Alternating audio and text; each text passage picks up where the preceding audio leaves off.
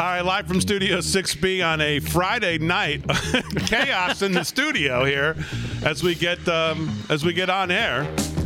Wrapping up a great week. Rick Delgado's here. Has been filling in all week for Paul Nolan. That's a good-looking shirt you got on there. I'll have to tell you that. Well, you know what? It was a gift from you. Yes, so thank you. Yes, it was. LFS 6B Army, one of the better sellers. And I think this is my favorite design so far. That's the old camouflage with the tags there. It's nice. And, of course, you can get that at 6bshirts.com. And then, unfortunately, last night we talked about Chick Corea passing away, and he may not, I mean to laugh, but Liberace is still here. And there he is. Well, now Liberace passed away, too. But wow. Rick Emirati doing his best Liberace impression here. Actually, it was a gift from Elvis. How would you describe that? Yeah, what color is that? Oh, this is fuchsia. Okay. With a little pink. In honor of our Valentine's weekend coming up, I wanted to, dress up a little bit, get a little color going. I like to have a cameraman with you. When you like do a version of Cribs, because I'd like to see the whole process of ending with this is it. This looks good right here. I'd like to see that process because, man, oh man, you are what is that old song? Every girl's crazy about a sharp-dressed man. ZZ Top. You know, and if he had a jug on his back, he'd look like the Kool-Aid guy. Yeah. Or what did France say? What, a box of what? Good and plenty. Good and plenty. Thanks, Fran. Oh, man, you always look good, Rick. Thanks. People love it. And the girls are going to love it. Yeah, so live from Studio 6B, just getting started on a Friday night. Lots to talk about. Well, for the grief I gave Bruce Castor getting this thing started, to be fair, I'll give as much praise today to the president's attorneys because they did a fantastic job today. And the gentleman who was, besides Sean, the other, Vanderkeen, is that his name? Yeah, something like that. Well, he was fantastic. And the Democrat House managers, you could rope them off and you could charge admission to walk by them. You absolutely could. You could rope them off and charge admission to walk by. It's like charging to see like the giraffes at the zoo, the kangaroos at the zoo. They are the strangest bunch of just, I don't know what the word is. This Raskin guy, I think I've already pegged him perfectly. But it's just makes you, I don't know, just a lying little weasel, just trying to play on your emotions, change the facts when he can, hope he gets away with it. Just that feeling of, you just know it's not on the up and up. It's right. Just like you need to take a shower. Yeah, I don't know what. I don't know what the word is, but they're just, I don't know. And Castro too. He's just to get that same feeling of just. They're grabbing for straws and they're misrepresenting things and they're changing things and leaving things out. And they're doing it. I guess if you're not paying too much attention to all this, maybe you don't know they're doing it. So it seems a little more. But, oh, God, it just comes across to me. It's just so reprehensible, all of them. And the president's attorneys today did a good job of taking their, really just ridiculous accusations and turning it around on them. Some of the sounds, some of the stuff they played, it was almost like they came to us to edit them. It's like Gio gave it to them. They put together things that we've played on this show. Chuck Schumer out in front of the Supreme Court. Kamala Harris. I love the fact that Raskin gets up after seeing it 3 times today and says, I don't know where they get that. He keeps referencing the vice president as saying they should stay in the streets. I can't imagine that the vice president, I'll let her answer for herself. Well, it's not like it was on some obscure show. It was on Stephen Colbert, for crying out loud. It wasn't like it was on C-SPAN 3 in the middle of the night that no one saw. It was on Stephen Colbert. And she said everybody should take notice. They're not going to stop. Not after the election, and nor should they. Yeah. And here he is today after they played it, showed it, and then talked about it. Oh, I don't know where they get this. They keep claiming the vice president. It's like moments like that make you just squirm. Like just weaselly just. What do you mean you don't know you didn't hear it? I mean, so they did a great job today of taking their hypocritical, so overly hypocritical, because they've all said worse, and turning it around on them. And I thought it was fantastic today. Yeah, especially the fact that I think Greg Jarrett over on Fox said he basically dismantled their 16-hour case in less than an hour. And the president's defense just wrapped, I think, in just under 4 hours as well. They did the question. I have to say, the questioning part is interesting. You get these questions. I don't know what has happened to Bill Cassidy from Louisiana, and I believe it was his question. I have to go back and look at, but I mean, the Leahy said the gentleman from Louisiana has a question. So I don't know. Maybe it wasn't him. I was assuming it was him, and I mean the question was, I mean maybe he's switching parties. I don't know. I don't know what's going on with him. Yeah, I didn't get to see the question and answer part. The first question from Senator Lindsey Graham, Ted Cruz, Roger Marshall, and Kevin Cramer was about as good as an opening question as you could come up with, which was, does a politician raising bail for rioters encourage more rioting? And of course, that's a reference to, again, the vice president. Yeah. Which I didn't hear who answered that. I wasn't watching at that point. I just saw this afterwards, but I'm sure if it was Raskin, he probably doesn't know what anyone's talking about. He doesn't even know who's the vice president. I mean, this guy doesn't know anything. He fits right in. He should work at the press briefings. But from what I saw, the little that I watched, because like most of you, I've got much more important things to do than watch the political theater all day with this nonsense. But the little that I did see, as I was prepping, as we were getting closer to showtime, it was just the end. I saw some of the questioning, where they bring up the questions and the guy reads them, then both have a chance to answer. I mean, some of the answers that the House impeachment managers on the Democratic side tried to get to, the woman, the African-American, I don't know what state she represents, where she's from, but she pulled the race card on one of these answers that was just the lowest of low. I mean, when you got nowhere else to go, that's how you know you've won the argument. She said something in response to some question. It was just, I saw that it was all African Americans. Or all the videos you played was all of. I mean, it was just, come on, just one of those moments. I'll pull up exactly what the thing was, but she just pulled the race card out of nowhere. And, of course, I believe CBS, I saw someone say, CBS, this is a low even for you. So I don't know if it was one of their in-studio commentators. Well, of course, they all were, MSNBC and CNN and all the in-studio were just crazy every time they played one of these videos, and they had to sit there and watch their beloved, colleagues, their own words used against them. It just drove them crazy. It did. As they're sitting there, the video they played of the word fight, because they're making a big deal of the president saying the word fight. Right. Yeah, you're not allowed to say that because that means you want to promote violence. Yeah. Well, they played a montage of Democrats using that word, and they played one of Kamala Harris. She used it 22 times in the speech she gave. It was about 12 minutes long. Wow.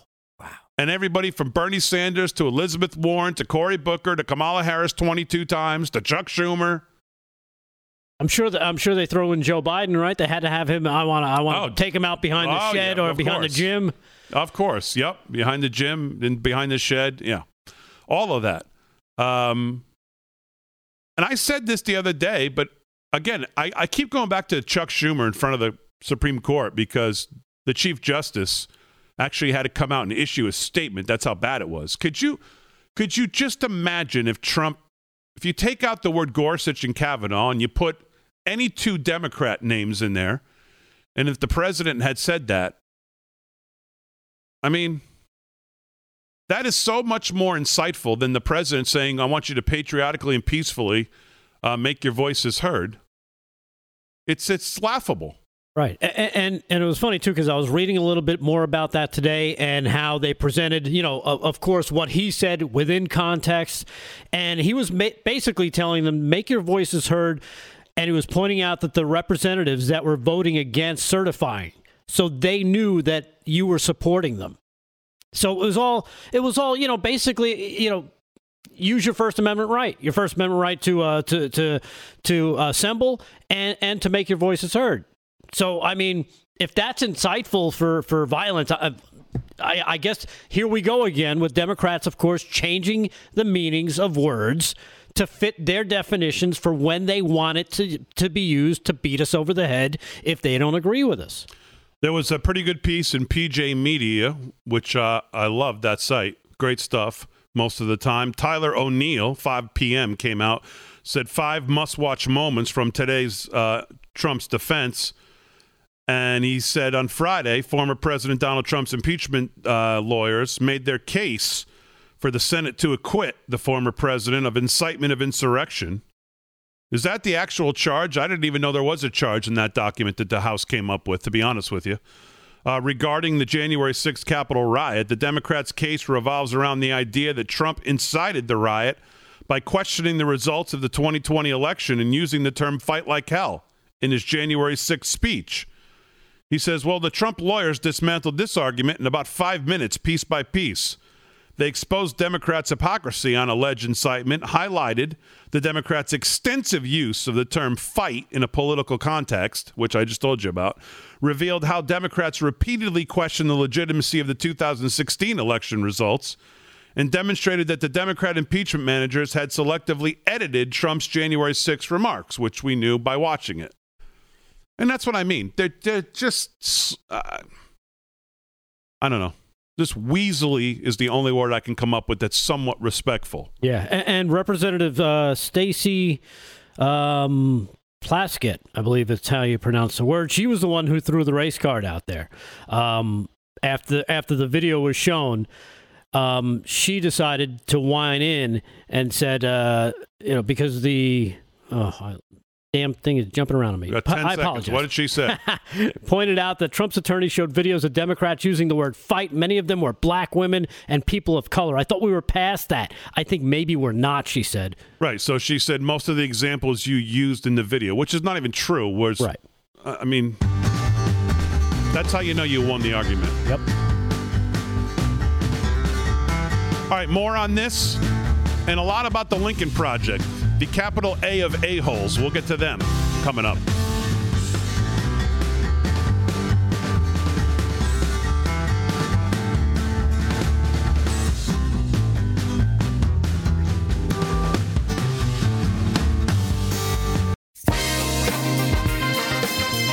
All right, live from Studio 6B, 17 past the hour. On a Friday night. It's been a great week. The audience is... I got so many emails to go through, I don't even know what to do. Rick's going to have sports. Rick Delgado, those got some news right now. What's going on, pal? Well, the Biden administration is coming under fire there, Damon, from various directions. This one having to do with the migrant situation, as the Biden administration is going to allow 25,000 migrants waiting in Mexico to enter the U.S. This, of course, coming from Just the News and John Solomon's JustTheNews.com. The Biden administration's Department of Homeland Security announced on Friday that starting February 19th, they will begin allowing tens of thousands of migrants from Central America who have been required to wait in Mexico to come into the U.S. for the processing. According to the DHS press release, DHS will begin processing people who had been forced to remain in Mexico under the migrant protection protocols. Approximately 25 individuals in MPP continue to have these active cases. The Remain in Mexico policy was an agreement reached between the Trump administration and the Mexican government in response to the 2019 surge of people attempting to cross the border into the U.S. The purpose and effect of the policy was to disincentivize people from traveling to the border with hopes of illegally crossing into the United States. The DHS also issued a caution that the move should not be interpreted as an opening for people to migrate irregularly to the United States, but the new policy does not apply to asylum seekers who had been returned to Mexico without active court dates, or the more than 75,000 people who were caught in January coming into the country illegally. So how are we going here in the first couple of weeks? Everybody excited about gas prices way up, borders are open. Still got to pay. You have an administration that won't even acknowledge in the press room today that Israel is an ally. We don't even know if Benjamin Netanyahu hasn't even spoken to President Biden yet. She can't even answer if they're an ally. Oh, well, we have specific internal scenarios that we need to play through. Really? You can't say Israel's an ally? Oh, yes, we're gonna. No, can't. No. We're a far way away from where we are 3 months ago. It's amazing. It is. All right, what else in the news, Rick? I was just going to say, finishing up on that story, as President Biden made clear, the U.S. government is committed to rebuilding an orderly and humane immigration service, the Homeland Security Secretary said. And this latest action is another step to help reform the policies that do not align with our nation's values. But meanwhile, there's a pandemic going on. But don't let that slow you down. Just keep coming across the border. What is our nation's value? What does that mean? Our nation's values. We let 1.5 million people in this country every year. We just would like them to try to do it legally and have some sense of assimilation into the country. So when people say that, well, what do they mean by that? Exactly. This is the most beneficent, welcoming country in the world. Yep. And people from all over the world, quote unquote, vote with their feet to come here, as difficult as it can be. But I've said this a lot. The Biden administration and this Democratic Party's goal is to blur the line between citizen and non-citizen. The non-citizen is somehow more virtuous than the citizen. And it's, I don't know. Well, you know what it is? It's eye-opening, especially because, back before Trump became president, the line was blurred, but you really didn't see it that much. People didn't really notice it as much until it was pointed out to them. And I think this last 4 years, again, I give it to Trump for going in and changing the culture and making it so you can see now the obvious difference of, yes, we're letting people in. We're being nice about it, but you got to go through a specific process. We're not just going to let you run through crazy like with the door wide open. It's not going to work that way. That's not how you have a secure, that's not how you secure your home. That's not how you should be securing your country. So I think this, if anything, has woken more people up to going, like you said, scratching your head going, what the heck is going on here? They are putting us last. It's the America Last policy. And speaking of which, a poll taken by Just the News says majority of voters believe Biden's border policy will either do nothing or make the U.S. less safe. Yeah. That coming in, that was printed out today. A majority of U.S. voters think the Biden administration's policies will make the country less safe, according to the new Just the News Daily poll with Scott Rasmussen. 58% of the respondents agreed that the country will either be less safe or about the same under Biden's immigration and border rules. Just 28 agreed that the country would be more safe. Biden on the campaign trail presented his immigration policies as marked departures from those of President Trump, promising a more compassionate border package in contrast to Trump's tough on illegal immigration stance. The survey of 1,200 registered voters was conducted between February 4th and February 6th. I'm sure it's going to change now once they see that, they're letting them in. They're going to let even more in starting next week. And, during a pandemic, don't worry about them. Let's not worry about if they've been checked, if they've been tested. But no, you got to stay home. Put your 2 masks on and shut up. So that's what's going on with immigration. All right, what else is going on in the news? Well, it turns out that according to and another story from Just the News. What? No, I just don't. These pauses between stories. I don't know what you're doing. It's fine. I'm me working with the computer. So, anyhow, getting back to it. In terms of the story, see, I'm sorry about this. This is my fault. All right, Governor Cuomo. Do we have Governor Cuomo? Rick, do you have a story on Governor Cuomo or not? Yes, I do. Okay, so what's Governor Cuomo? He's hot water. He's getting blasted for his promoting of a tone-deaf video in an attempt to convince black people to take the COVID vaccine. In a stunning display of mindless pandering, Governor Cuomo promoted a video designed to persuade black Americans to get vaccinated. The black community has been suspicious of the injection despite the impact of the pandemic. He posted a tweet with a video created by a group called Hip Hop Health, which features hip-hop music icon Daryl DMC McDaniels, who was a member of Run DMC back in the 80s. And the music video shows McDaniel rapping, intended to educate black folks on how vaccines work and why they should not be hesitant to get inoculated against the coronavirus. Of course, people have been chiming in, saying, no, is this for children? Am I not a vaccine person, but why does the government want us to do something and people have to rap, sing, and dance? What is the name of the marketing company that came up with this? That was one person's response on Twitter. Another one said that they said no more debate, just trust. But that's because this time in U.S. history, when the government and medical science hasn't done enough damage to black people. This is also saying from another person on Twitter, this is disrespectful. Are y'all making a country or a pop version for white people? So again, Governor Cuomo sticking his neck into it and getting criticism, again, having to do with COVID-19. This away from the, of course, the truly disastrous policies he's had before. Well, I mean, yeah, the story I thought we were doing on Cuomo was the current story of him hiding the numbers. This happened today? Yeah.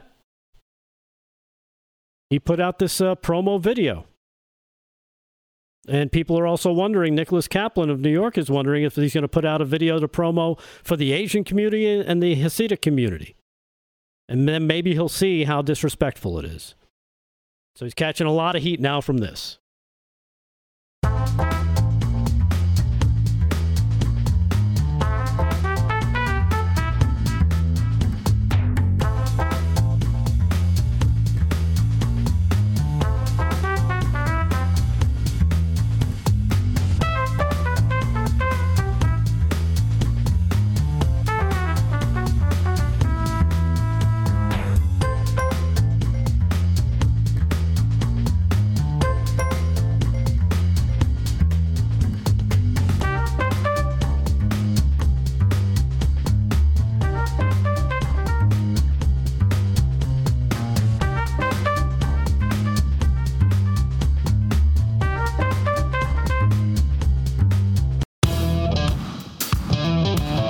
Studio 6B, 30 minutes past the hour on a Friday night. Let's do Crazy Town, G. I don't think we got to the one yesterday and some of the cuts we have from the briefing room. I want to spend some time on the, it's happy birthday to President Lincoln, and it's adios to the Lincoln Project. And that's the end of that. And we'll get into this in detail because it's four of the... really more, but the key four. I'm sure Nicole Wallace tonight on MSNBC will be probably crying online because Steve Schmidt.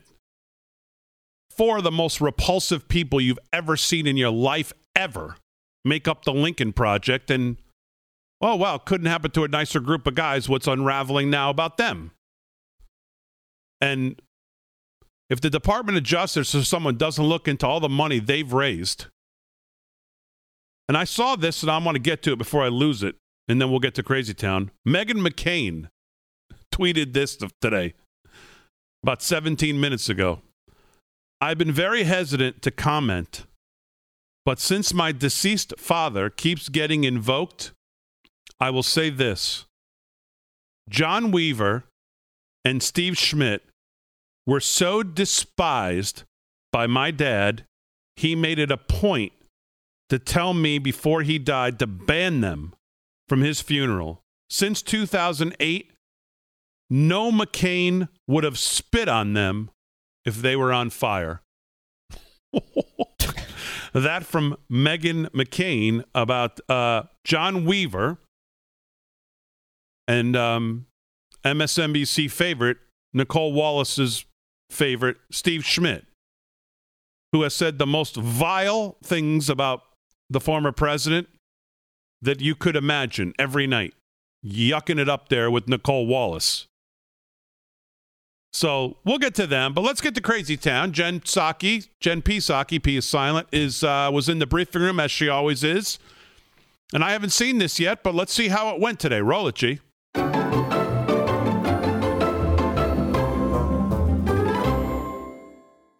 Okay, happy Friday.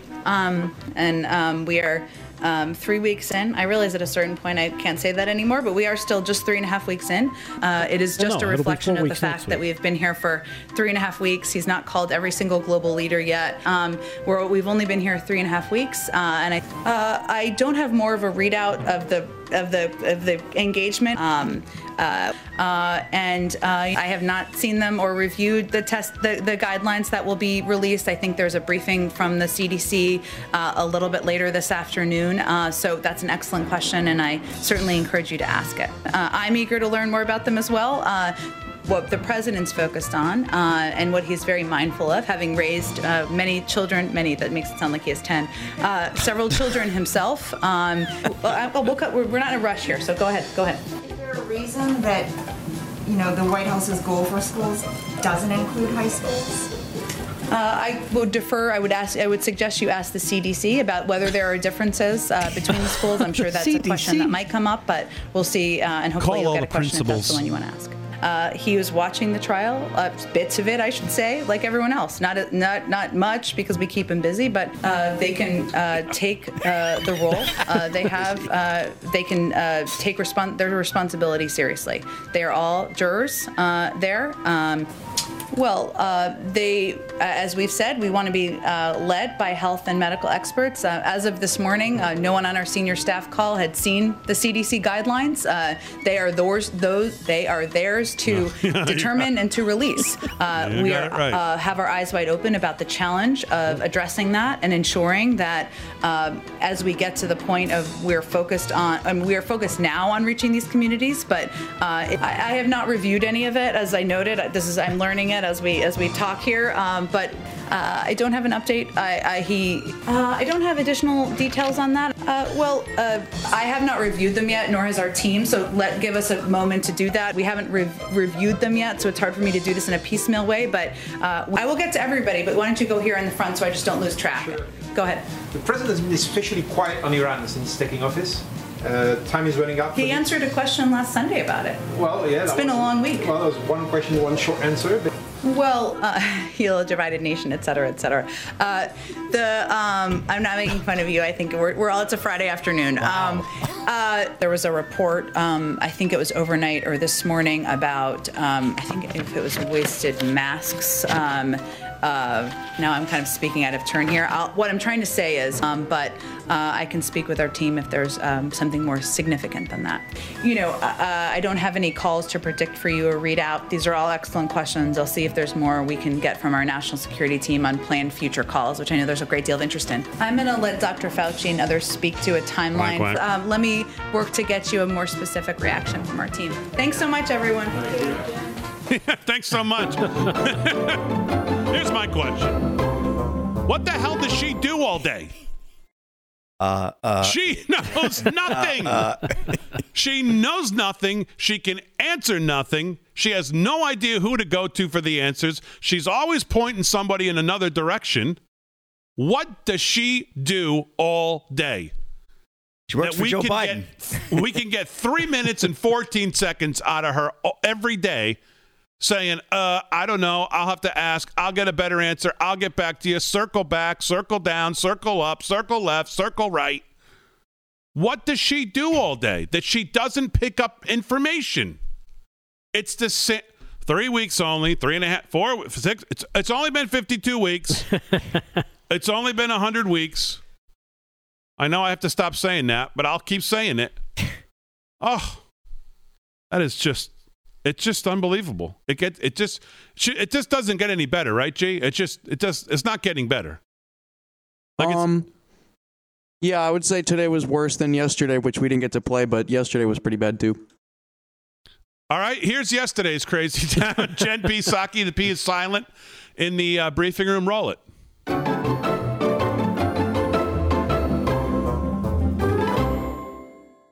I think the question, did you ask the question? Okay, there you go. So the question, that's what I thought.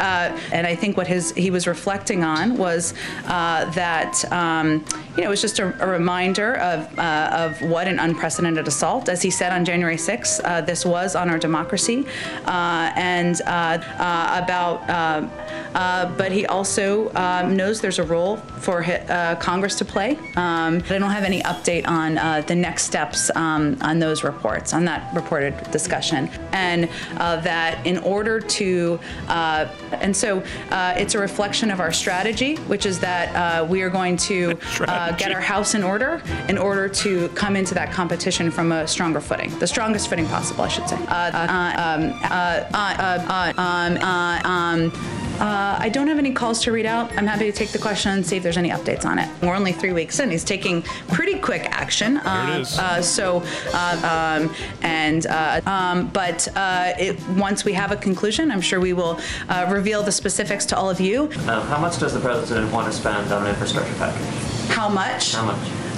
Wait until it's a process of ongoing discussion. Obviously, part of our Build Back Better agenda. That I would have to ask, or I would defer you to the Department of Education. I'm also happy to check and see if that's data that we have access to. I'm happy to check with our team on that if there's any change as it relates to. But I can check for you or connect you directly with the right people over there to give you more of an overview of that.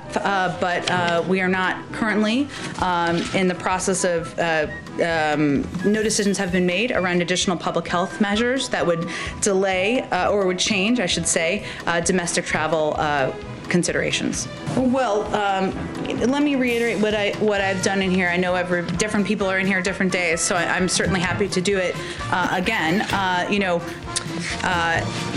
don't think I have other specific examples for you other than to suggest you talk to the Department of Homeland Security. I'm sure they could provide more for you if those are available. But again, I think it's important for us to convey that the majority, this is not the time to come, and that I don't have any personnel announcements or specifics of the determinations of the factors that are playing into those decisions, but I don't have an update. It remains what we discussed last week or the week before. 2 weeks. Okay, 2 weeks ago. He has the same position. Whatever. In the 3 weeks we've been here, I'm sure we discussed it. Yeah, I mean, that's just as bad, G. You're right. That's just as bad, if not worse. I mean, she knows. I don't know. Be interesting to go back to the early days. Maybe we're giving her too much grief. Maybe they're all like this. I don't think so. No, especially Kayleigh McEnany. She stepped into the role and was basically running at full speed while everybody else was still sitting down trying to figure out what question they wanted to ask. I mean, man, that's just rough. How can you be the press secretary and not know anything? How many times did she say you have to, I'll refer you to her? How do you not know anything? Now, to be serious about this, I mean, not that that's not serious, that she's clueless, or it seems to be. Here's the question she got today about the president and talking about Israel and the plan on the Abraham Accords, and why the president hasn't spoken to Prime Minister Benjamin Netanyahu and discussing Israel as an ally. Now listen to the question and listen to her robotic non-answer. Roll that. Okay, separate issue. Is there any update on whether the president has called or plans to call Prime Minister Netanyahu? I don't have an update. He is looking forward to speaking with Prime Minister Netanyahu. I can assure you that will be soon, but I don't have a specific time or deadline or time or date for when that will occur. As I'm sure you know, there's a narrative in Israel that this is an intentional diss. Is it? It is not an intentional diss. Prime Minister Netanyahu is someone the president has known for some time. Obviously, we have a long and important relationship with Israel, and the president has known him and has been working on a range of issues that there's a mutual commitment to for some time. It is just a reflection of the fact that we have been here for 3.5 weeks. He's not called every single global leader yet, and he is eager to do that in the weeks ahead. Called every other major ally in Europe and in Asia. He's called many of them. That is true. Some would argue they haven't received calls yet and that they are still eager to receive them. But I can assure you he will be speaking with the Prime Minister soon, and he's looking forward to doing that. Go ahead. Just to follow up on Anne, are you talking about days or weeks as the time frame of the president speaking with Netanyahu? I don't have an exact timeline to give you, other than he's looking forward to having the conversation. They've known each other for some time. There are certainly areas of mutual interest, and as soon as he makes that call, we will let you all know. Can you give us further details about the conversation that National Security Advisor Jake Sullivan had with his Israeli counterpart, I believe, to discuss Iran yesterday? I don't have additional details on that. I'm happy to talk to Jake and see if there's more we can read out for all of you. Yeah, that'd be really great. And still on the issue of the Middle East, I mean, I know that you're saying that, things are still under review, including policies like the Abraham Accords. But can you please just give a broad sense of what the administration is trying to achieve in the Middle East? For example, does the administration still consider the Saudis and the Israelis important allies? Again, I think there are ongoing processes and internal interagency processes, one that I think, confirmed an interagency meeting just last week to discuss a range of issues in the Middle East. We've only been here 3.5 weeks, and I think I'm going to let those policy processes see themselves through before we give kind of a complete lay down of what our national security approaches will be to a range of issues. Well, she just gave it to you. And by the way, she used the word lay down. That's what he's going to do. He's going to lay down to all the enemies. The simple answer is yes. Is Israel a strong ally? The answer is yes. Next.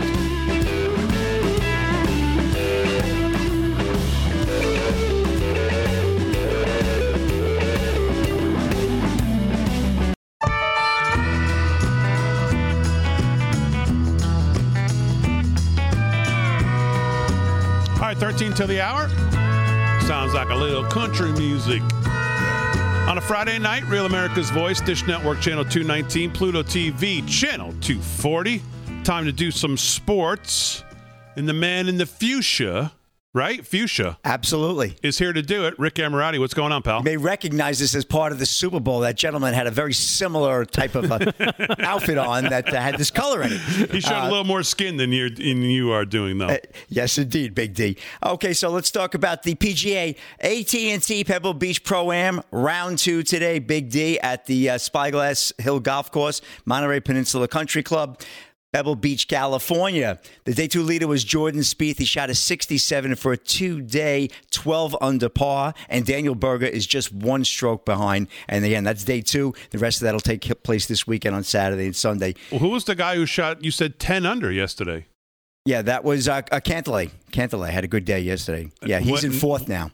Oh, so he did not have a good day today. No, he shot like over 70. Yeah, he didn't have a good day. So Spieth's in the lead now. Spieth's in the lead, and Cantlay fell back to 4th. He had a rough day on the links today. Okay, Spieth needs something to happen good because he has been in a perpetual funk since the Masters. Yep. Since he blew that Masters 2 years ago.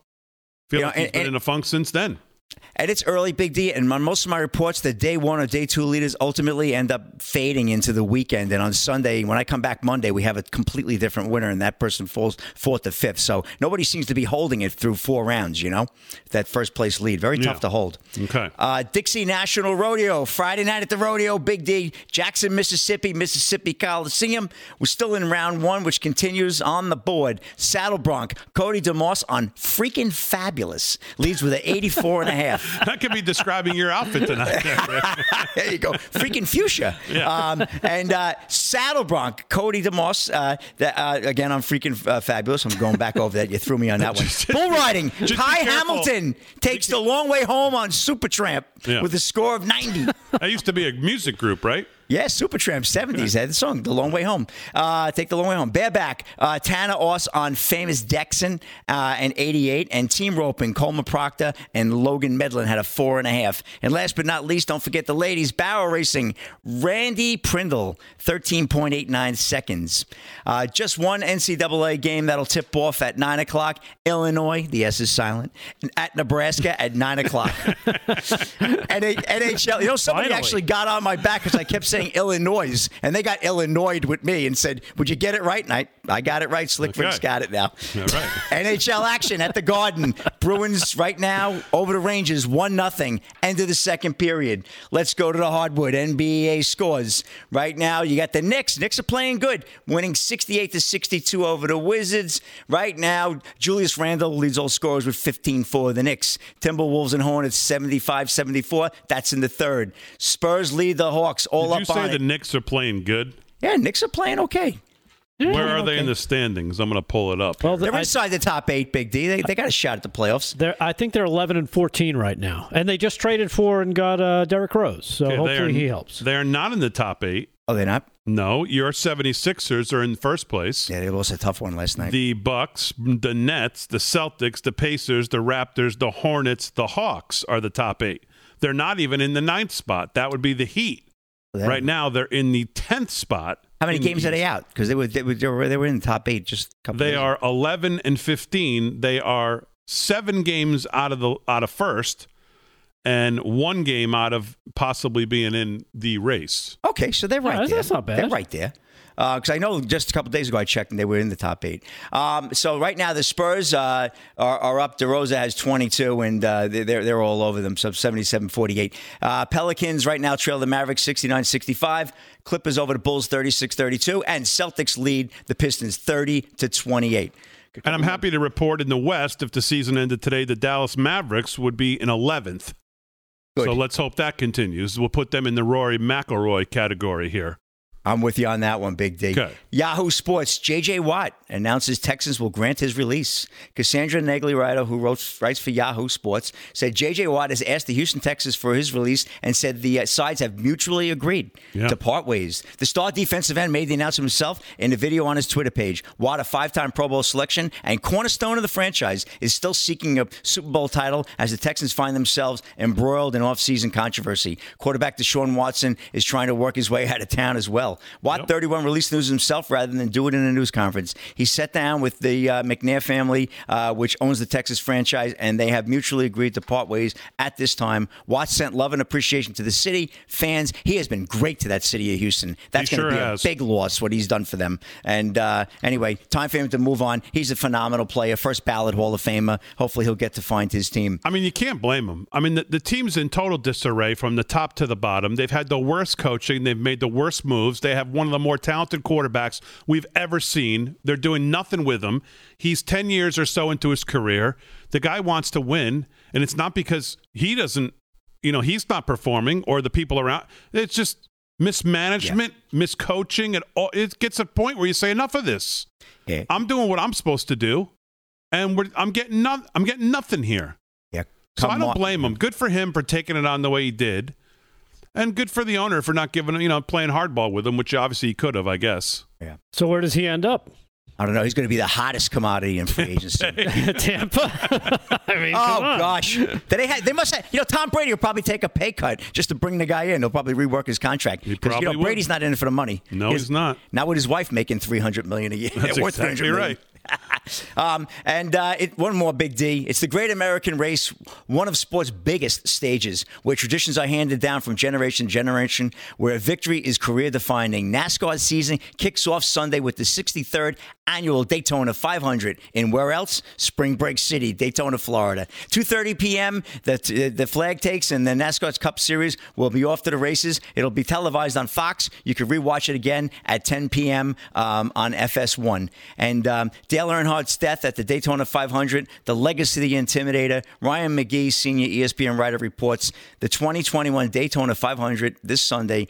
And February 18th marks the 20th anniversary of the day NASCAR's biggest star was killed in the final turn of the final lap of the race he loved more than any other. I just wanted to recognize him. It is 20 years. I cannot even believe that 20 years has gone by. And it was said, explaining Dale, that's like trying to explain John Wayne or Neil Armstrong or other heroes from that era that you can no longer experience, former NASCAR president Mike Helton said. And, in that number 3 car, just miss him so much, and just wanted to recognize him. I know we got a lot of NASCAR fans, and 20 years, where did that go? There's a whole generation of young people that only know his son, Junior, who's another great racer in his own right, but I think the number 8 car he drove, right? Yeah, yep. And Junior just retired, so that kind of puts that into perspective of how, it's a whole generation that missed it. Yep, so big weekend, and that's a wrap in sports, Big D. Yeah. All right, good, Rick, very nice. Well, speaking of Florida, you had this, we don't have a lot of time, but the story of travel to Florida with Biden, ridiculous. As vaccinations in the state continue, Governor Ron DeSantis rebuffed domestic travel restrictions to or from Florida that the Biden administration is considering because of concerns that the COVID variants are threatening to exacerbate the pandemic. The governor said, I think it would be unconstitutional. I think it would be unwise and it would be unjust. He said Thursday during a news briefing in Port Charlotte, any attempt to restrict or lock down Florida would be an attack on our state, done particularly for political purposes. We will not back down. If anyone tries to target us, we will respond swiftly, the governor said. A little different when you're not in the cheap seats, huh, Joe? Screaming at the president, calling him xenophobic and every other thing when he shut down travel from China. And here's Joe wants to shut down travel to Florida. Yeah. Think about that.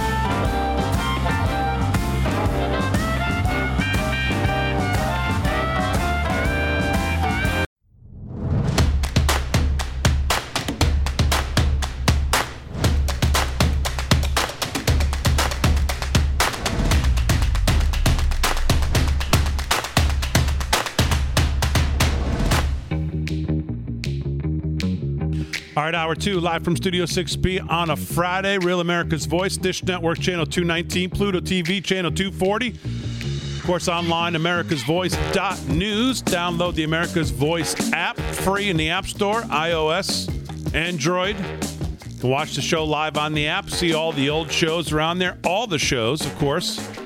The fantastic lineup that's on Real America's Voice all day long. You can watch any of the shows. And now if you go to the website, you can chat there too, live during the shows all day long. So getting it fired up. All right, so lots to cover in hour 2. I didn't do any Lincoln Project yet, and so we'll get into some of that. Remember when Joe Biden said if he heard anybody, maybe stood up in front of all the screens, got everybody who's going to work there and said, if I catch any of you talking down or doing anything that I don't agree that I wouldn't do, well, I'll fire you on the spot. Remember that? I remember that. He didn't say it that clearly. He'll fire you on the spot. One of those. Well, again, the view's always easy from the cheap seats when you're not the one having to make the call, and it's not your deal. Now it's his deal, and here we go. His first little, not even little, by the way, it's a significant story. Well, no firing on the spot. No firing on the spot. So we'll get to that story as well. But right now, it's time for one of my new favorite segments here on the show. It's not new anymore, but I keep saying that. But still is one of my favorite segments on the show, and that is Rick Delgado with What Even Is That?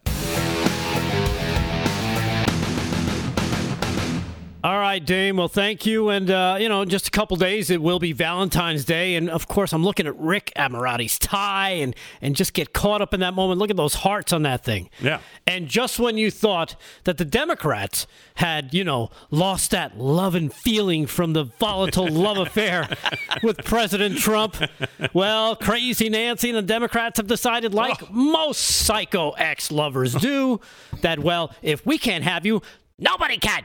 Yeah.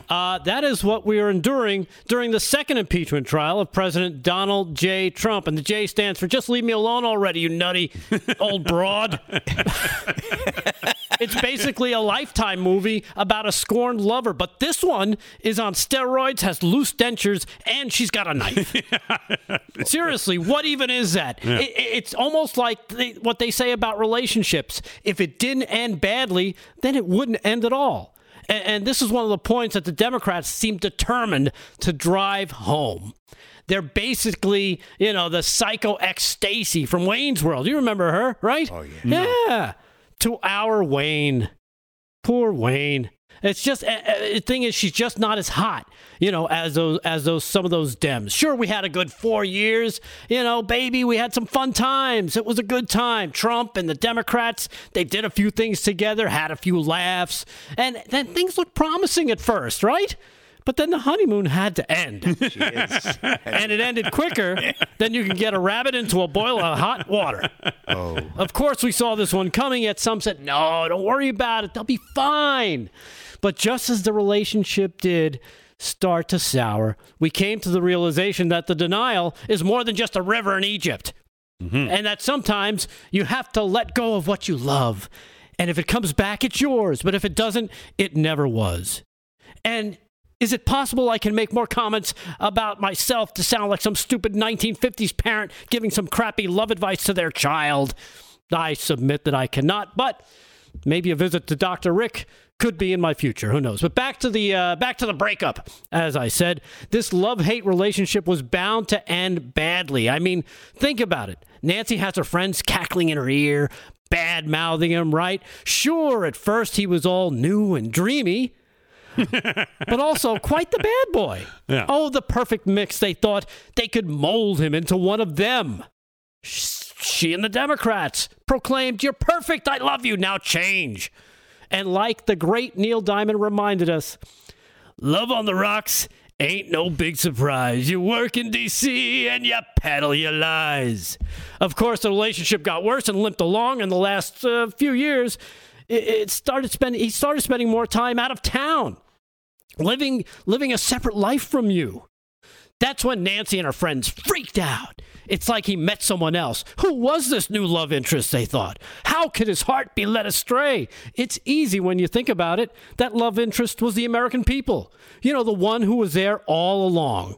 Sure, seemingly not some sexy DC dalliance, but one that never tried to change you into something that you weren't. Yeah. First came impeachment number 1. Maybe we consider that a little couples therapy, right? Sure. But that didn't work out. No. And guess what, Don? Time for impeachment number 2. Yeah. Oh. Why? Because she will not be ignored. Like I said, we've always known this relationship wasn't going to work out. Yeah. And we just spent the last 2 days listening to Nancy and her friends droning on and moaning and complaining and lying, basically reminding us of why he left. Oh, God. And what's really making them crazy is he hasn't said anything. He just picked up and left. Yeah. Like the coyote gnawing on his own leg to escape a fate worse than death. Being around you any longer. So he packed up, moved halfway across the country. He just left. And he hasn't even called to see what you're doing and how you're doing. What a monster. Look at that. Of course, naturally, this leads to stalking. And she has the pictures to prove it. Just look at him, she cries. He's out there golfing again with his friends. How dare he? It's like he doesn't even care about us. Yeah. This type of behavior, of course, sends her over the edge. Yes. Because guess what, Don?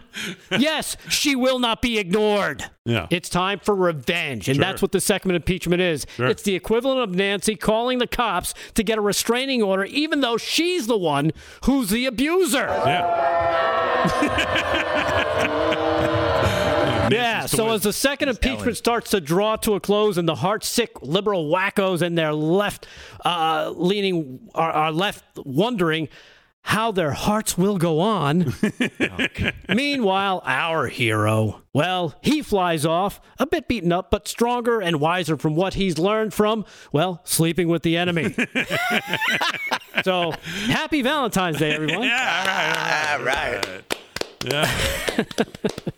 Man, I'll tell you, if she's not Fatal Attraction, I don't know who is. That's for sure.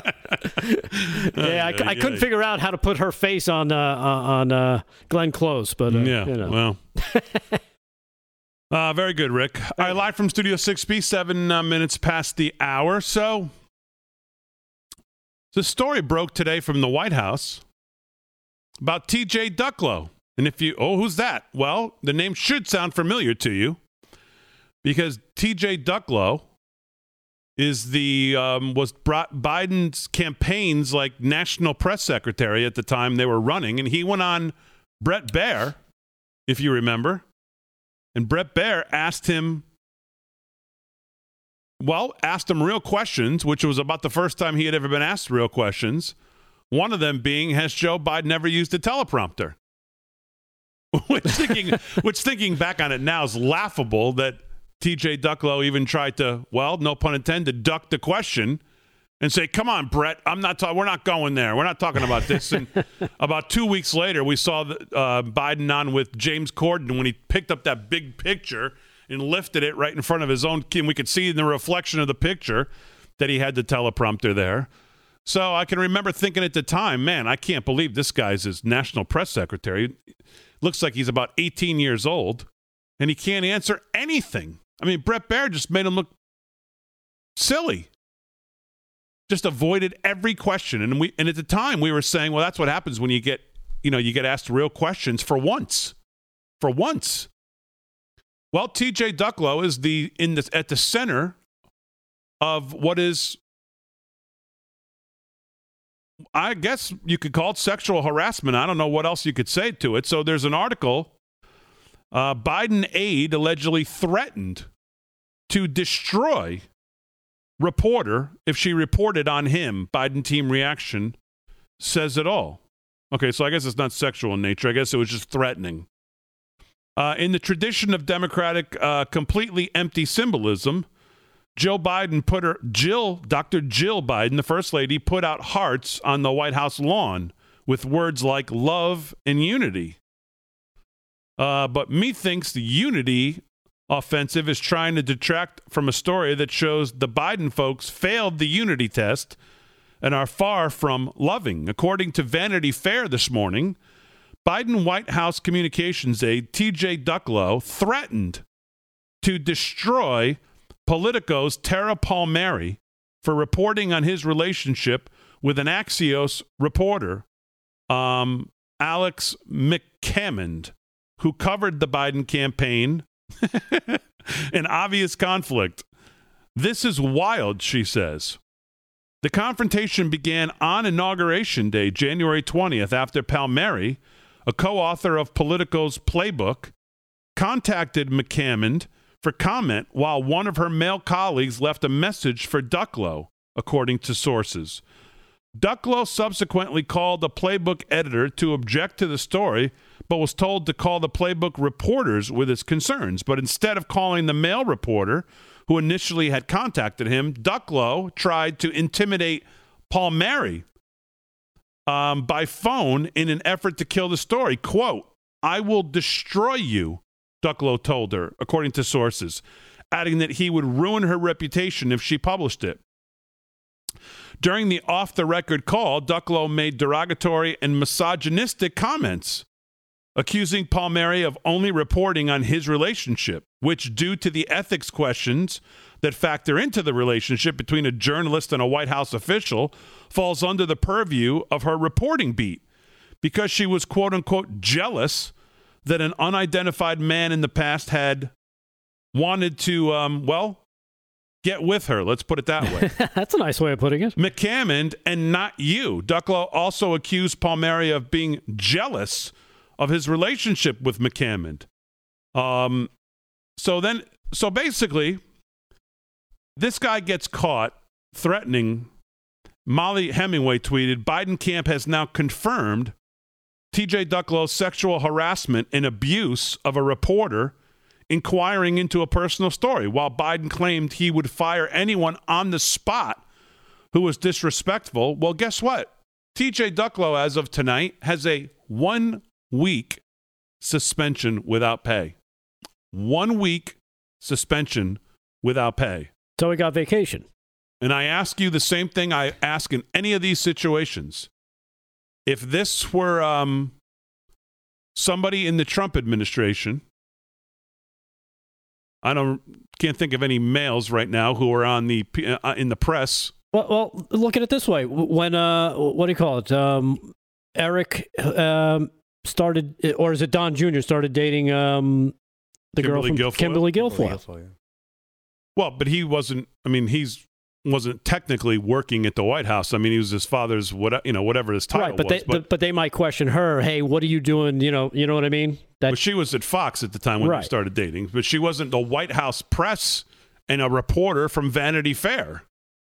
And just imagine the scenario of somebody working under that administration, what the reporting would be like. Everybody who's watching CNN or MSNBC tonight, just let me know if you see this reported on tonight. I'll take a guess and say probably not. But Joe, I'll fire you on the spot.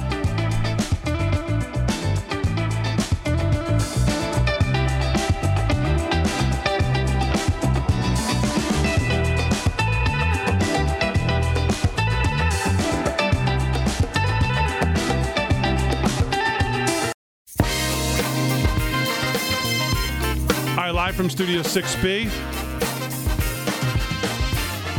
17 past the hour on a Friday night. So there's, I saw Chuck Schumer, by the way, before I get onto this story from Daniel Horowitz. Chuck Schumer announced right at the end of the proceedings tonight that the Congressional Gold Medal will be awarded to Capitol Police Officer Eugene Goodman.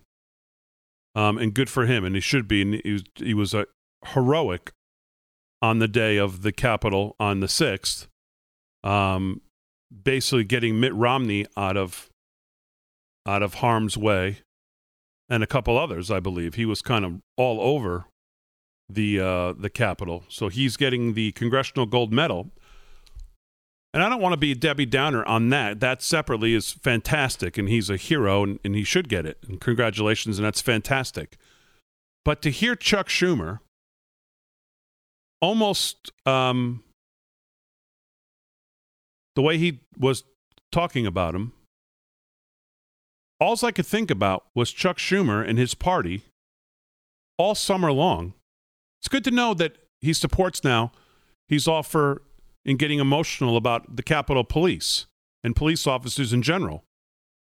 Because all summer, Chuck Schumer, Nancy Pelosi, James Clyburn, and the majority of their party were trashing police officers, calling for all of their departments to be defunded, calling for all of their departments to be rethought, calling for policing all over the country to be rethought, and trashing law enforcement as a whole. Trashing it, eviscerating it, not just kind of, calling for the end. Well, we're gonna send social workers out. They can do. The Minneapolis board, community, whatever they were, voted on getting rid of the entire police department. Places like New York took $1 billion out of the budget of these police officers and these police departments all over the country. We saw this. In all these blue cities run by these blue governors. Oh, but Chuck Schumer today is... It's hard, it's just hard to listen to think and just not think. You're just so hypocritical and phony as you trashed police officers, as Nancy Pelosi called them stormtroopers, as the president sent these same federal law enforcement officers. They were called stormtroopers from Nancy Pelosi. They were called stormtroopers from James Clyburn. You can go through the tapes and find Chuck Schumer and all these Democrats trashing these officers. So it's just a little rich to hear Chuck Schumer today. Granted, it was a fantastic moment, bipartisan, both standing ovation for this gentleman, and good for him, and of course he deserves. It's not to rain on that parade at all, but it's just so rich to hear Chuck Schumer, of all people, talk about his big support for police officers all of a sudden. So anyways, all right, let's do some news. I still haven't gotten to the Lincoln Project, but that's fine. Do you want to do that now? Or should we go into Governor Cuomo again? The Lincoln Project, not enough bad things can come to all of them. I'll just put it in the easy terms.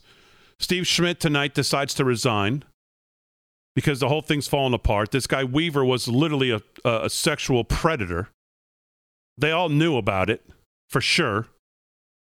And Steve Schmidt tonight writes this resignation letter, and all of a sudden now becomes the victim. These guys raise hundreds of millions of dollars. And man, if someone doesn't look into what they did with it, I mean, I don't know. If this isn't something to look into, I don't know what is, other than Hunter Biden. This has got to be right up there, these guys. The most vile, vicious, biggest a-holes ever walking the earth are the Lincoln Project.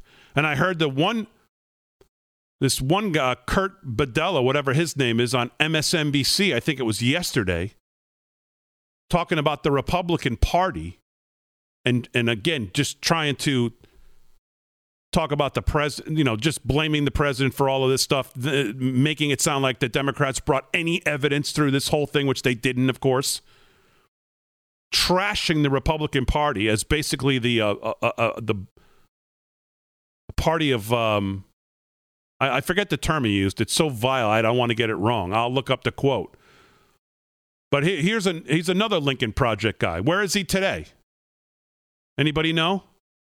I noticed on his Twitter, he's got his Lincoln Project stuff's all gone, of course. But these guys, Rick Wilson, he used to put a bullet, and someone's still got to put a bullet in Trump's head. That was him. He's the one that goes on Don Lemon, yucking it up with Don Lemon about how stupid Trump supporters are. These guys are the biggest a-holes of a-holes, and I apologize for my language, but it's just the damn truth. What a bunch of schmucks, all of them, and here they are. Their guy is trying to text and email these guys to take them out to try to literally being a sexual predator. These guys think they're going on job interviews, and this guy's trying to get in their pants. You're going to tell me Steve Schmidt didn't know about it? Let's see if Nicole Wallace covers it tonight on MSNBC. Doubtful. How about Joy Reid? She used to love to have him on. They call the president Hitler, call his family Nazis, all that. Oh, they love that over there. Wonder if they'll comment on it tonight. Probably not. There's 2 articles I wanted to get to, but it doesn't matter because the whole thing's going down. And now they just, if there's a God in heaven, they'll be investigated and we'll find out where all the money went. And I guarantee you, it wasn't to try to make nice, slick commercials to get rid of Susan Collins, Lindsey Graham, which they failed at. So they're pathetic at what they even try to do, too. But where'd the money go? A couple $100 million, as far as I could guess. It's probably more. So there's 2 articles. One of them, shockingly, is in AP, how a leading anti-Trump group ignored a crisis in its ranks. And then one from today, from some outfit called the 19th News, inside the Lincoln Project's toxic workplace. Interviews with nearly 24 people with knowledge of the group's workings reveal a culture of infighting, sexist language, and disparate treatment by Amanda Becker, which maybe we'll get to this Monday or Tuesday, because I could talk about the Lincoln Project really every day for the rest of my life if we could trash them. And like I said, this couldn't happen to a nicer group of guys, all 4 of them. Well, not only men, there were a lot of women involved in the leadership of the Lincoln Project as well. A woman by the name of Jennifer Horn, as a matter of fact. George Conway had to go on Twitter yesterday and say, guys, yeah, I think what you just posted, you broke federal law, so it really should be taken down. And I mean, that's how you, when you lose George Conway, you know things are on the downhill slide. And I read you Meghan McCain, what she said. But this article, I'll post both of these articles with big red, so you don't miss them, so you can read it, because how they've acted over all these years, and how they trashed the most vile. Talk about incitement. It's just laughable what we're going through now. And you look at what some of these guys have said about the former president and his family and his wife and his kids and his grandkids. Called them everything you could imagine. So I just could not be happier. I want to do a dance that this is all coming apart for the Lincoln Project. And now hopefully there'll be an investigation. That's the only thing that could make it better, is that we start seeing them all in a bunch of orange jumpsuits with numbers on the back.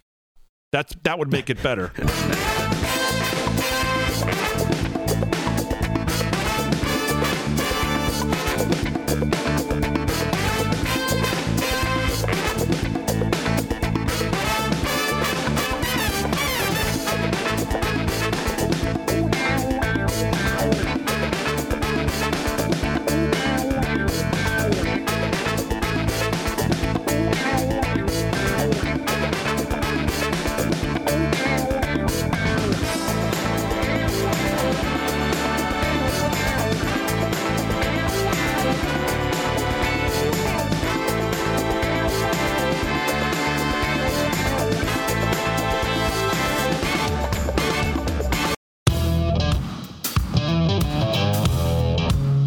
Live from Studio 6B on Real America's Voice. Again, thank you for joining us. Hey, let's jump into some news, shall we? Let's talk about everyone's favorite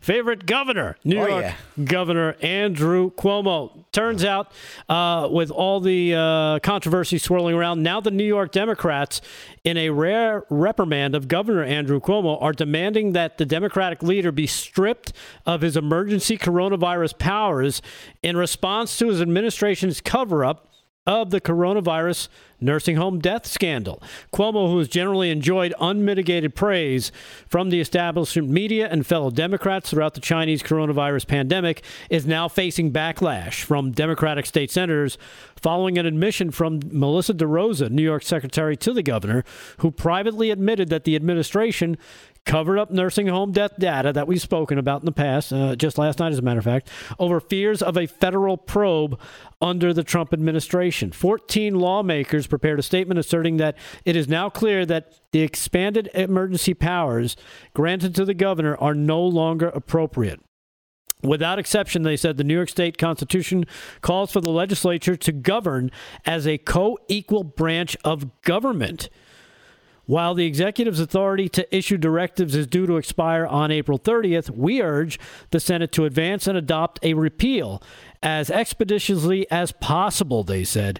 The state senators include Senators Alessandra Biaggi, Jabari Brisport, Samara Bauk, Jeremy Cooney, Andrew Ganaris, Robert Jackson, John Liu, and the list goes on and on. There's a lot of Democrats coming out against the governor. Senate Majority Leader Andrea Stewart, she's a Democrat as well. Andrea Stewart Cousins of Yonkers also issued a warning to the governor, cautioning that lawmakers will be discussing next steps as a conference. Crucial information should never be withheld from entities that are empowered to pursue oversight, Stuart Cousins said. The statement follows the New York Post Thursday report revealing the private call between DeRosa and state lawmakers, wherein she admitted that the administration withheld that nursing home data over concerns of a federal investigation. I saw Janice Dean today posted a tweet that just said, "It's happening." And she's been a vocal critic of the governor, and the governor dismissed her, of course, as he does with a lot of things because he thinks he's better and above everything. And dismissed her as, almost kind of like one of these, it's just stick to doing weather, honey, one of those deals. Right. And she said something today. Number one, she said it's happening, which I feel happy for her, that maybe she gets feels like she gets some vindication here. But also, she said, well, maybe it seems like I'm a little bit more reliable on information than just the weather. Taking a shot at when he basically took a shot at her. Right. And thinking about this whole thing with Cuomo, if you remember at the time, it was on Levin's show that this really broke. He really broke it because he got that call, I think on March 28th, from a emergency. I think it was a nursing home at a nursing home. A nurse who was actively working in a home and said, "I just got a directive from the governor," and he said to her, "Well, no, come on. Well, what are you talking about?" And she said, "I'm telling you, I'm holding it in front of me." And she read it, and he immediately responded by saying, "Why would he do this?" And thinking back on it, if you remember at the time, the president, after everybody told us he could never get it there in time, got the ship into the harbor, one on the West Coast, one on the East Coast. And that ship, for the most part, was completely empty the whole time it was there. And I think it had like 1,000 beds. Yeah. I think they said they could accommodate. And you also had the hospital they put together in Central Park. That was completely empty as well. And we asked the question throughout all of this, and I don't think it's ever been answered. Why would the governor, if he's got COVID patients leaving the hospital, not just send them there instead of sending them? Now, maybe there was too many, that maybe they had more than 1,000. I don't know the reason. That's why I'm asking the question. Why was the ship not used? Why send them back into the long-term nursing facility, knowing that this is the most vulnerable population? It's a question that I don't think has ever been answered. Why didn't he utilize the ship? Why didn't he utilize the Javits Center? Was pretty much empty too. They set all that up and tore it all down. So they had places to put people. Or to send them to keep them, I guess at the time, quote unquote quarantined, which is what you're supposed to do with the sick people, is kind of quarantine them away from the healthy people. But that didn't happen here. The revelation also prompted backlash from prominent New York lawmakers as well, including Representatives Elise Stefanik and Lee Zeldin, both of whom called for a Department of Justice investigation.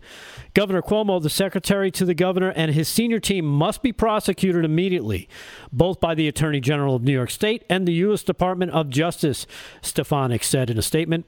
DOJ needs to immediately open an obstruction of justice investigation into Governor Cuomo and his administration, Zeldin added on Thursday evening.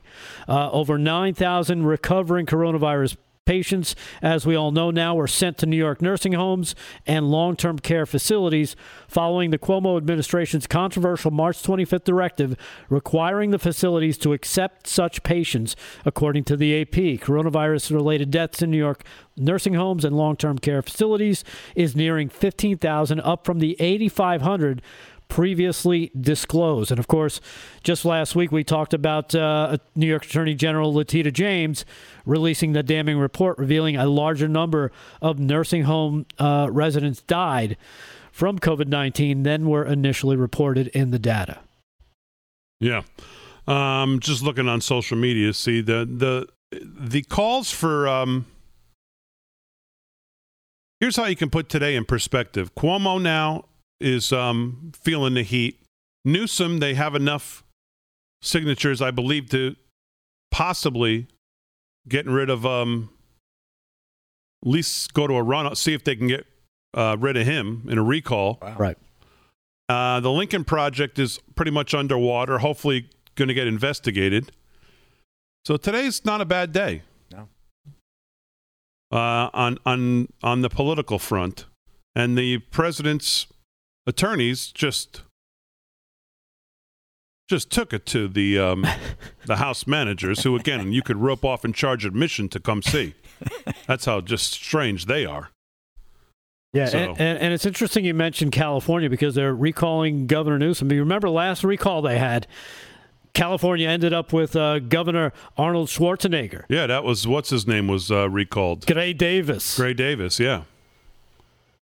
So you Yeah. had that happen. And But it's amazing. You know, speaking of that, I heard our own Amanda Head this afternoon bring this up. It's just amazing that Gavin Newsom's approval rating in California is hovering around 48%. It's like when you look at de Blasio's or Cuomo's. Maybe now, maybe finally now. But I said this a couple weeks ago. If Cuomo ran right now, he'd get reelected in a landslide.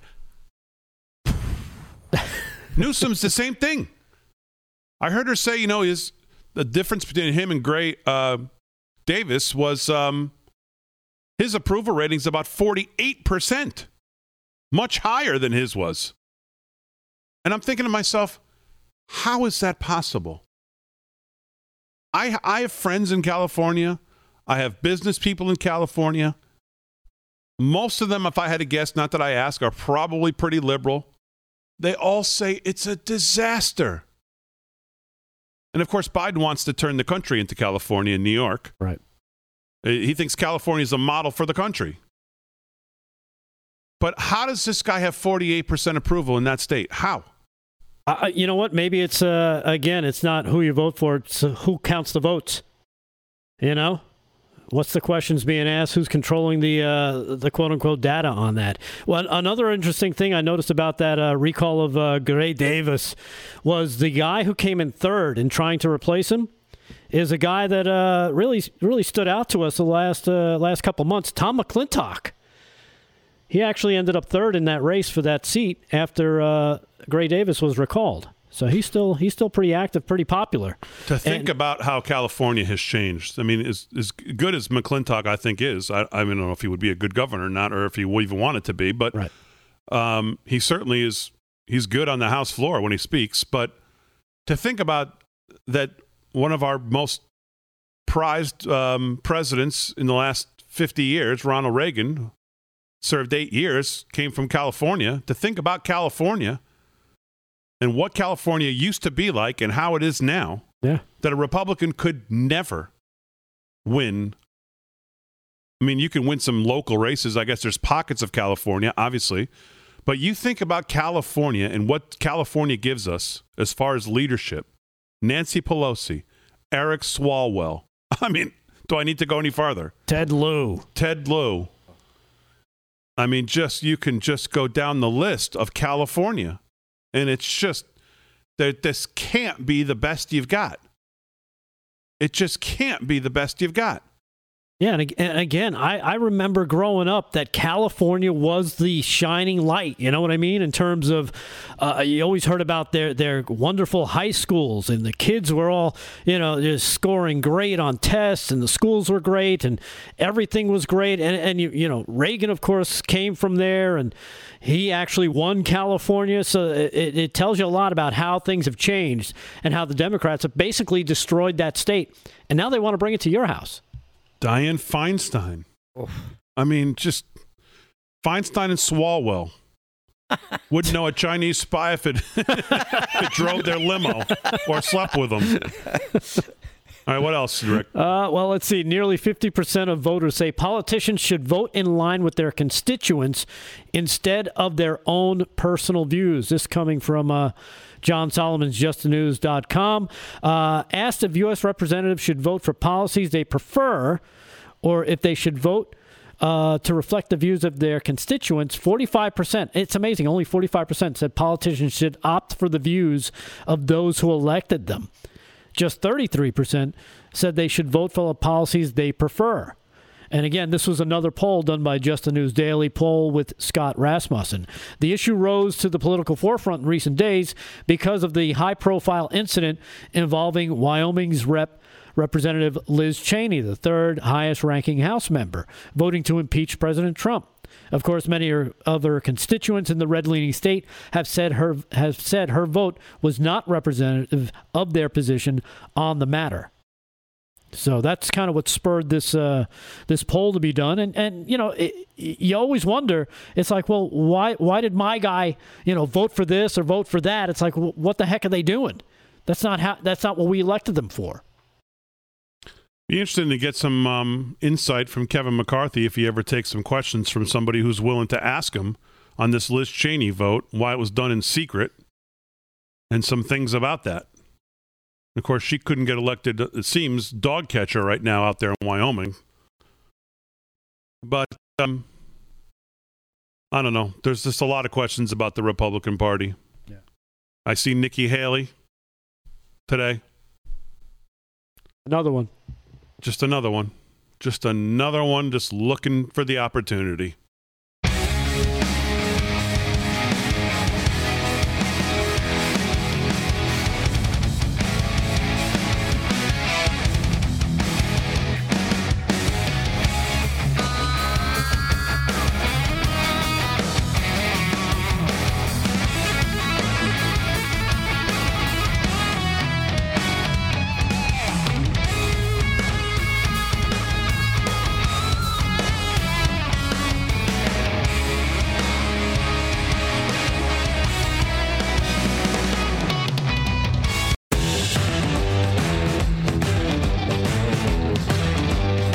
From Studio 6B, 13 till the hour. I like this song, Fran. What's this one called? The name of this is it's called Once I Was a Cat. Well, I mean, you know who could have used this? I'm not a cat. Gee, do we still have that? Roll it if we do. Classic. Yeah. Ponton, I believe you have a filter turned on in the video settings. You might want to take a look. Can you hear me, Judge? I can hear you. I think it's a filter. It is, and I don't know how to remove it. I've got my assistant here. She's trying to, but I'm prepared to go forward with it. I'm here live. I'm not a cat. Oh, thank you. The judge looks. I can see that. I know he could have used that song too. I once was a cat. I loved his little as he's struggling with it. Oh, I'm not a cat. It's my favorite part. Oh, thanks. We weren't sure. All right, let's do sports. Rick Amirati's here. What's going on, pal? That's a tough one to follow. All right, Big D. NCAA men's basketball Division I. Just one game in action tonight. We have Nebraska right now leading Illinois early. It's 30-22. Illinois is number 6, so they've got a lot at stake. They want to keep winning. So they're at first half, 4 minutes to go. So a little early there. What team is that? Illinois. Yeah, the S is silent, Rick. NHL action. Bruins over the Rangers 1-0, and the Blues lead the Coyotes 1-0. That's at the end of first. And a NBA action. We have the Knicks, Big D. They won tonight, 109-91. They're going to be rolling up the charts. They're not going to do anything. Julius Randle, 24 points. I may have to put a bet on that one. And the Hornets over the Timberwolves, 120-114. Right now, the Spurs leading the Hawks 116-85. Mavericks lead the Pelicans 108-101. And the Clippers 90, Bulls 78. That's also in the third. Most of these games are late, Big D. In the fourth right now, good game. Pistons leading the Celtics 77-72. Jazz over the Bucks 41-35 in the second. Nuggets trail the Thunder 34-20. Cavaliers, Trailblazers, Magic Kings, and Grizzly Lakers all tip off at 10 p.m. tonight. Ravens Jimmy Smith family safe after robbery at gunpoint. Zach Wasnick for Yardbarker reported on this. Baltimore Ravens cornerback Jimmy Smith and his family endured a frightening ordeal this past Tuesday. According to The Athletic's Jeff Zrebiec, Smith and his family were robbed at gunpoint after being followed from the Los Angeles International Airport to their hotel on Tuesday. Zrebiec tweeted at 3 p.m. today, "Scary situation Tuesday night involving Ravens veteran cornerback Jimmy Smith. He and his family were followed from LAX Airport to their hotel where they were robbed at gunpoint. Smith and his family weren't hurt. Smith has been in communication with the team about the incident." The Ravens released a statement today. "We are aware of the situation involving Jimmy Smith. We have spoken with Jimmy. He and his family are safe." So thank goodness that wasn't something really bad to read about. What a shame. Yeah, pretty scary. Absolutely. And pro bull riders, they're back in action, Big D, after a couple of 2-month layoff after the holidays. The Unleash the Beast, Del Rio, Texas, this weekend, Val Verde County Fairgrounds.